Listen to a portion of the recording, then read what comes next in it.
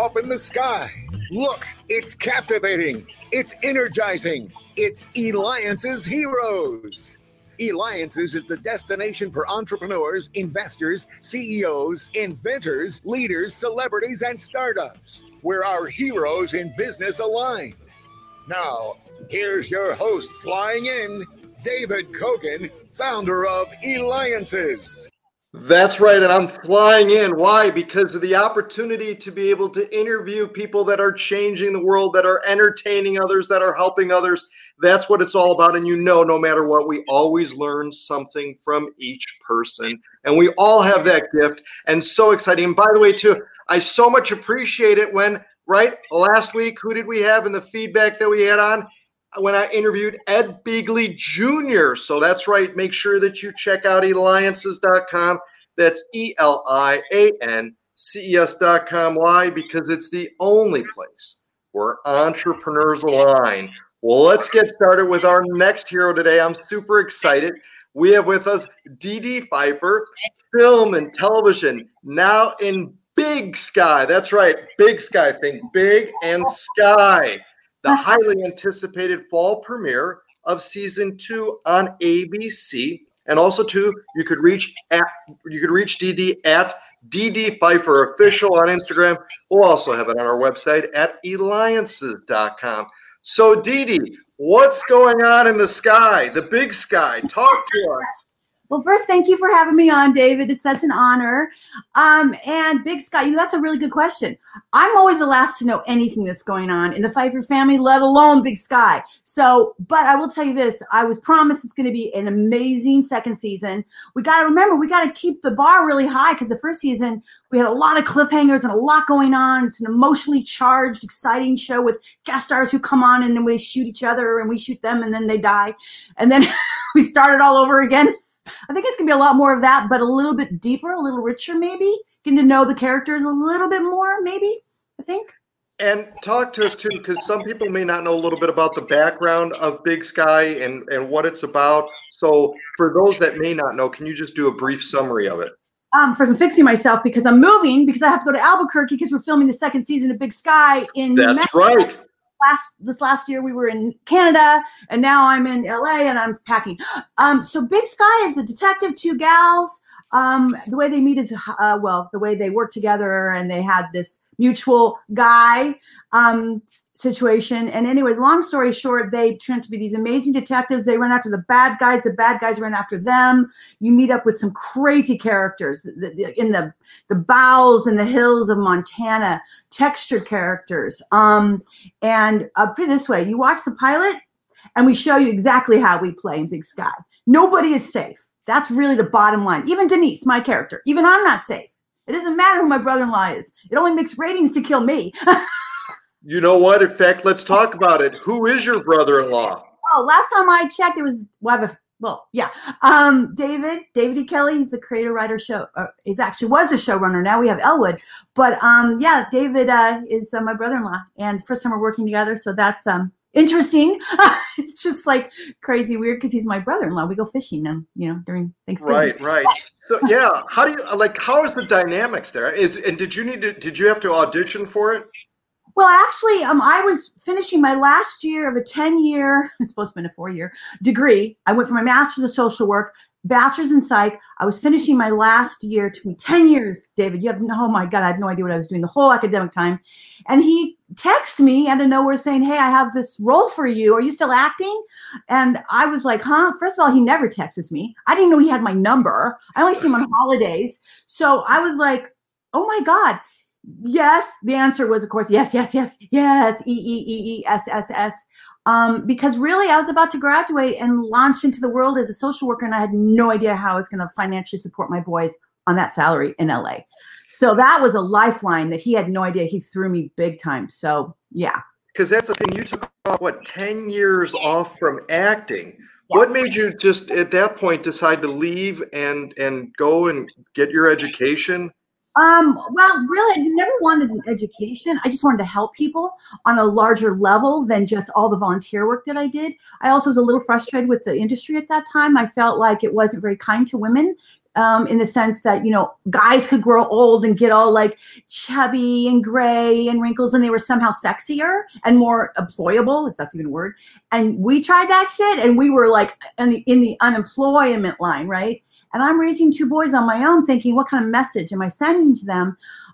So there was that. I also started really noticing a lot of social welfare issues that were really bothering me. And I've always really cared about people and animals and just love and light in general. So I thought I would take a break and go get one of those things called a degree, not having a clue that I had learning disabilities. I didn't know what I was doing. So 10 years later, I got a degree. Wow. Yeah. And then you end up again getting a text from your brother-in-law, and so who would have ever thought? Who would have ever known? I mean, you couldn't have predicted this was going to happen.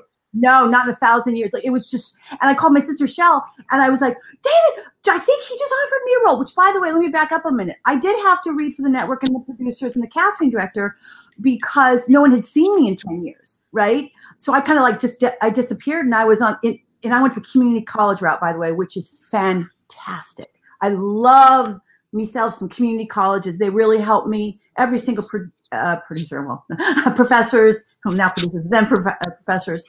And she was like, I know. And I wanted to tell you about a month ago, but I couldn't. And so it was just really exciting. I think that the Mother Earth just shifted to kind of say, let's help this mama out a little bit. And it really, really did. Yeah. Oh, that's awesome. Awesome. And again, you're listening to me, David Kogan, host of the Alliances Heroes Show. Make sure you go to alliances.com. That's ELIANCES.com. We have with us Dee Pfeiffer, film and television now in Big Sky. So make sure that you check it out, season 2 on ABC. And you could reach her by going to @Dee Pfeiffer official on Instagram. In fact, Dee, you mentioned someone by the name of Michelle. Yeah. Michelle Pfeiffer. What's the relation there? Last time I checked, she was my sister. And we were talking about hair color because I just went really red. And yeah, she's my sister. Now, Dee, you've been involved in TV and film. In fact, you were with Falling Down with Michael Douglas? Okay, yeah. Yeah, right. That was a crazy story. David, I went to go read for Joel Schumacher for a series called Malibu 2000. He really liked me, and I didn't get it because this girl named Drew Barrymore got it at the time. Drew, Patricia Arquette, all of those chicks were always getting roles over me. So he said, listen, you're not going to get this role, but I'm going to give you the small role in this film I'm doing. I think you could probably do something fun with it. And I was like, okay. So when I realized it was with Michael Douglas and Robert Duvall and all these amazing actors, Robert Hershey, I was like, oh my God. And then I went to the wardrobe fittings. I had it scored. I was going to be this sexy whammy burger girl who's waiting for her Clyde. And she thought she was Bonnie. She's waiting for Clyde. And I went to the wardrobe fitting. They put this hamburger on my head. What? Dude, yeah, with this little thing. I'm Sheila with this little bouncy, and I thought, I'm finally going to be in this huge film with huge, amazing, gorgeous star. And I got a hamburger on my flipping head. So coming from the way that I was taught how to act, I was like, ooh, I'm going to work that hamburger on my head like no one's ever seen before. Right. Really crazy, fun scene because of the way I was taught how to act. There's no such thing as a small role, only small actors. So I really filled her up with a lot of internal work where she was just Bonnie and frustrated and thought she was all that in a bag of chips. And then when Michael comes in with a gun, she's like, ah, my hero. Right. What an intense movie in that. I mean, that just, I want to go back to Big Sky. So Big Sky it's set in Montana, but it wasn't filmed in Montana? We were all over. When we first started, we were in New Mexico. And then the pandemic happened. We had literally barely one day, not even really one day of shooting in. I came home real quick to get my boys all settled in to go back to New Mexico. And then everyone was saying, Dee, when you get back, buy toilet paper, get toilet paper. People are hoarding. And I'm like, what are you talking about? What is a pandemic? What? I'm looking it up in, Wikipedia. And when I came home, yeah, it was scary. And I literally came home when the whole town was hoarding toilet paper. I'm emotionally scarred. I always tell the story about going to Costco and I got toilet paper, but it was very scary experience. And we shut down. Bam, everyone went home. And then we, like everybody else, we went into lockdown. Then when we resurfaced, we went to Canada, did our whole season there, which was very interesting shooting with the pandemic. It was a completely different way of shooting, Then we came home now, have a little rest, and now we're going back to New Mexico. So Big Sky is a journey just to watch the show, and the making of Big Sky has been a journey. Right. And the thing is now going back to hopefully where things now are more open. I mean, you just kind of started getting adjusted to how things were, with everything going on and all the restrictions and that. Now going back to it, I mean, that's got to kind of be a mind trip. You're getting into one, then getting into the other. It's crazy because everyone's, how was it to work with so-and-so or so-and-so? And I'm like, I'll be honest with you, unless they were in the scene with me, I never met them. And I never met more 3/4 of the crew. And the little bit of the skeleton crew that did actually were able to work in the A bubble, which are those of us without masks. We were literally diligently tested twice a week, whether you worked or not, constantly being tested, constantly. Your nose gets a little sore after a while, but you do it. And so there is a flood of people that I would not ever even know that I was in the show with them had I not watched the show myself. Right. Or in a random, maybe we did a roundtable on a Zoom, but really interesting because usually everybody you work with. I don't even know the crew unless they had a mask on. If they didn't have a mask on, I wouldn't know who they were. It's crazy. Unbelievable. Yeah, it's you have to find other clever ways to bond with your cast. That is for sure.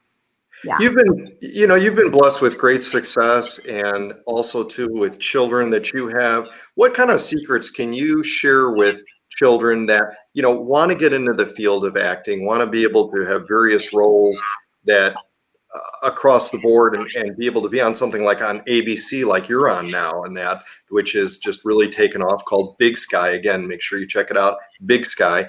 What kind of secrets can you share with them about being able to even get into it? I always say the same answer because this is exactly what my sister told me when I told her when I was 18. At that point, I had worked since I was like 10 or something. Yes, child labor was very popular back there and when I grew up.